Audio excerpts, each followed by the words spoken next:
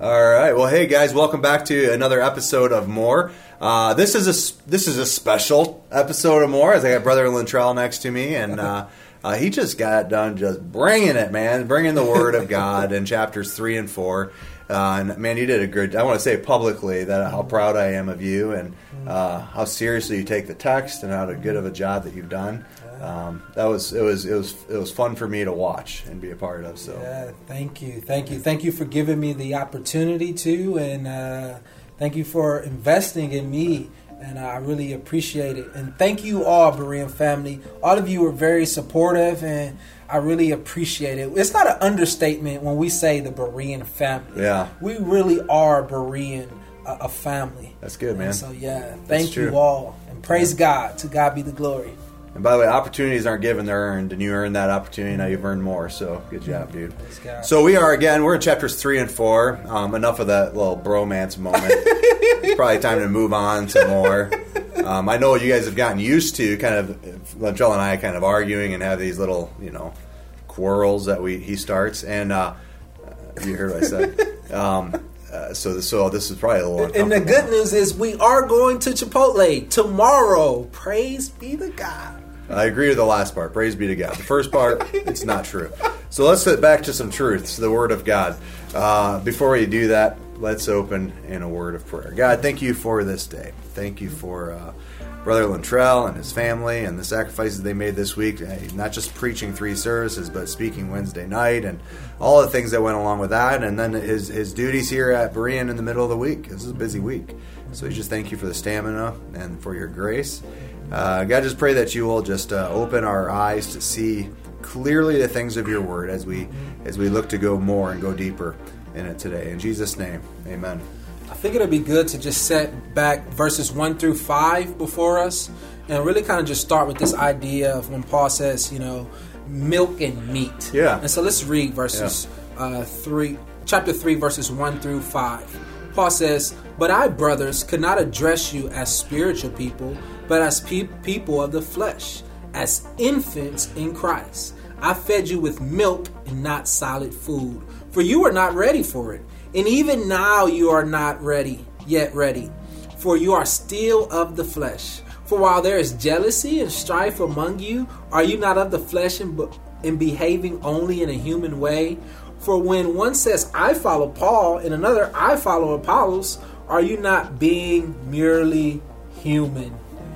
And so a lot of times when we hear this text, or when we can hear this text preached by pastors, there's often a lot of times emphasis put on milk and meat. Mm-hmm. And I think that maybe you should just speak into that a little bit. What is Paul saying here? What are some takeaways from this milk and meat? So I'd say the evidence of the immaturity that he's calling out here is how quickly people are jumping on bandwagons of different leaders. Just to drive this one home, to apply it to ourselves, I'll just say, it's like church hoppers. Yeah. I'm not getting what I need here, so I'm going to go there. I'm not getting what I need there, so I'm going to go here. And, if it's a church that's preaching the gospel and correct doctrine, and it could be that church is lacking something that God has placed you there to bring. Paul's saying here to the guys, here's your evidence of your immaturity as you're following Apollos. You're worrying about the wrong things, and you brought that up and you discussed it and did a great job with it, so I'm not going to add a lot to it. But essentially Paul's saying to the church in Corinth, listen, I took you to the pool, you wanted to swim in the deep end, but you were drowning over here in the kiddie pool. And again, the evidence of this, the immaturity, is how quickly we can jump on one bandwagon or another. And Paul, you dealt with this too in these 2 chapters. He's the idea of this building the foundation and then having other people coming and building upon that foundation. It's like, what message is more important, that first evangelistic message or the messages that come on after that for our sanctification? And the answer is, well, yeah, they're equally as important, because without the foundation, you have nothing to build on. Yeah. So there's a false dichotomy, I think, that even in the church in Corinth may have kind of had to wrestle with, of that first gospel message and then the gospel message as we go on in our walk. And it just makes me think about how in certain situations throughout our lives can really expose immaturity. You want to just give us a few few examples of what areas in life, what situations expose immaturity in believers? Oh, yeah, sure. I mean, again, it goes back to like his point, Paul's point here in the Church of Corinth, and just getting divisions in the church and, going to this camp or that camp or whatever. But there are some real applicable ways that we're seeing it right now. And it has to do with, well, I'm just going to get real controversial here, and also send your letter to Lintrell. Is it Lintrell L. Abston? Or L. Abston. L. Abston at BereanFamily.com to express your how upset you are with what I'm about to say. We have a presidential election going on in the United States right now. Big surprise, right? And in some ways, we kind of expose some growth areas when we start attacking one another in the church over issues or over politicians and things. Now, what I'm not saying is that Christians shouldn't have a voice in America. Now, we are pilgrims here, and our home is heaven, and we are Christians before we are Americans. But God does have us here in America, and the way we do our government in America is unique to this country, and we should speak into issues. So that's not what I'm saying. But when we start throwing stones and making judgments over other people, something that we have to be very careful of is, are we saying that, hey, if you're not of this political party or that you cannot possibly be a Christian, you cannot possibly be a follower of Christ? Listen, there's a lot of things in this world that we could say that about, but we're taking now on what's only for God to do, is to judge somebody's motives and their heart. So we got to be real careful of that. Yeah. And frankly, I think it's pride kind of lashing out, or can be lashing out by saying things like that. So,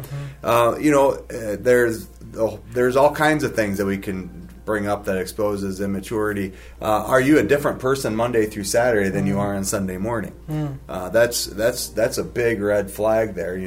Are there a group of people that you're talking with and communicating, relating with, that you do so in a much different manner than you do your Christian church family? If that's true, then that's an indication of immaturity, and there's an area of growth.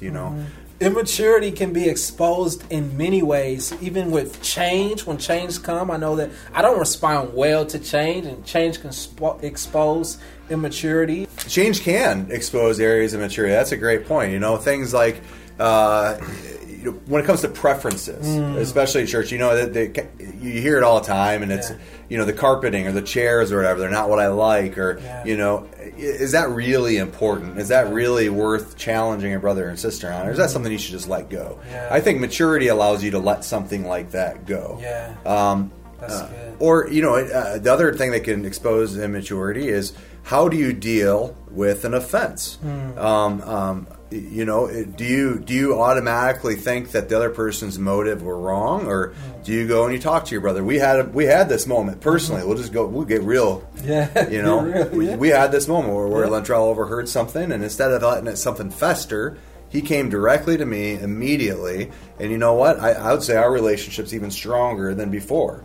So that's a sign of maturity. Immaturity would say, you know what? I think I heard this, and I'm just gonna stew on it, and I'm gonna assume the worst possible motivation, and it's just gonna build up and well up inside of me, and it's gonna break trust and everything else. Maturity says, you know what? I don't like what I think my brother just said, so I'm gonna challenge him on it. I'm gonna ask him about it and have that conversation, and that's good, and that's mature, and that's how we ought to be acting as brothers in Christ, So that's not the only area that I think we can look into and just see more, because the Corinthians, Paul also exposes their pride in chapter 4. And I really think this is something that you can speak into, just where Paul exposes their pride and the pride of the church, and how he even, uses this sarcasm, but really exposes the pride. Paul uses sarcasm here like he is pulling no punches at all, as he exposes the pride in the church of the people of Corinth. Already you have we're talking to the church in Corinth, and again, remember he's not ridiculing, but he's bringing out how immature that they are, and with some of the things they're dealing with. So it's in that context. Already you have all you want. Already you have become rich. Without us, you have become kings. he's saying, listen, without leaders, you think you guys have got it going on. You've got it figured out. You don't need any other information. You're kings, and if you were kings, so we could reign with you. Yeah. This isn't Paul saying, "Yay, you're kings." No, this is Paul saying, "You guys, you need a little bit of a humble pill right now." If you've parented a teenager, as you get to those years of they know everything. You can't teach anybody, anything because they've already got it all figured out. I think that's what's going on in Corinth here, and Paul's bringing it out. Like, listen, you guys don't really know. Yeah. And he continues on, and where is the text here? Verse 12. And talking about, or I'm sorry, I'll start back up here, verse 10. Where he's talking about himself, Apollos, and Cephas, and leaders in the church. We are fools for Christ's sake, but you are wise in Christ. We are weak, but you are strong. You are held in honor, we in disrepute. To the present hour we hunger and thirst, and poorly dressed, and buffeted, and homeless. Here, you brought up well here the minister, how we're called to a life of suffering, which is 100% accurate. We are called to suffer in a lot of ways. As we follow Christ, we're told to pick up our cross and follow Him. There's another angle on this thing too, though. Is Paul's not saying hey, we are called to suffer and that's okay. It's also a challenge to that church of Corinth. Like, listen, you guys are making sure you've got things that you're good. You got food in your belly. You've got a home. You've got all those things. Your needs are all being met, and you're just allowing us to kind of waste by the wayside, and that's not okay. So he's bringing up challenge, and there's portions in 1 Corinthians here where I've heard people actually argue for not paying pastors or making them have two jobs, but you have to remember Paul's tone here, Paul's reason here is bringing about a challenge for something that the church is doing wrong. This is an area where we're not really having to experience it, Brian. Like, this is we keep bringing this up in some of our conversations and even in the pulpit. Like, a lot of these areas that are being dealt with across the globe in the church, Brian's getting right, and taking care of people and all those things. But it's back to the on guard. Yeah, be on guard. Yeah, be on guard. And I love that Paul. He ends this chapter with really trying to keep his foot in the door in the hearts of the Corinthians. Yeah. He says in chapter 4, verses 14 to 17, I did not write these things to you to make you ashamed, but to admonish you as my beloved children. For though you have countless guides in Christ, you do not have many fathers. For I became your father in Christ through the gospel. I urge you then, be imitators of me.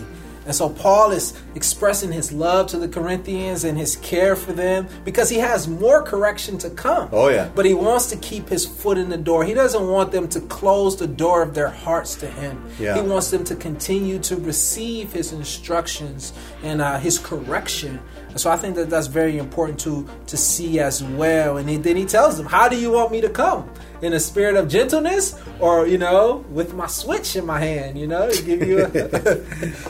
Yeah, that's good, man, and it's a good point. We're still kind of in the portion of the letter where Paul is addressing things he had heard about going on in the church, and like you said, next week's sermon, he's dealing with a big one, with lots of implications. There's something that was going on in the church that was left unchecked and just festered and grew and had to be dealt with. So, looking forward to bringing that out next week. But again, he's sharing a little bit of his motivation for the correction here. Is like, listen, this is coming from love, like a fatherly love. I built a foundation here through Christ.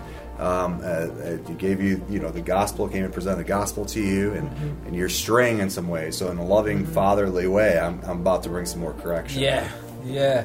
And so you have to stay tuned to more to receive more. You have to stay tuned for more, just to receive more, where there'll be more for your more.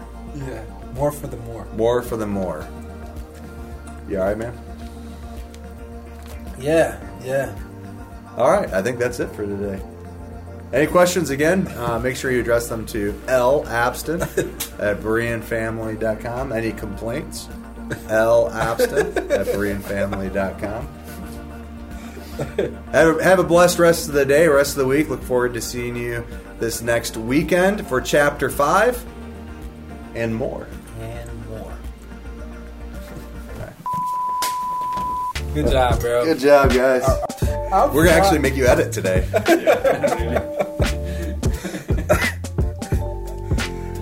Yeah, what was I gonna say? I don't know.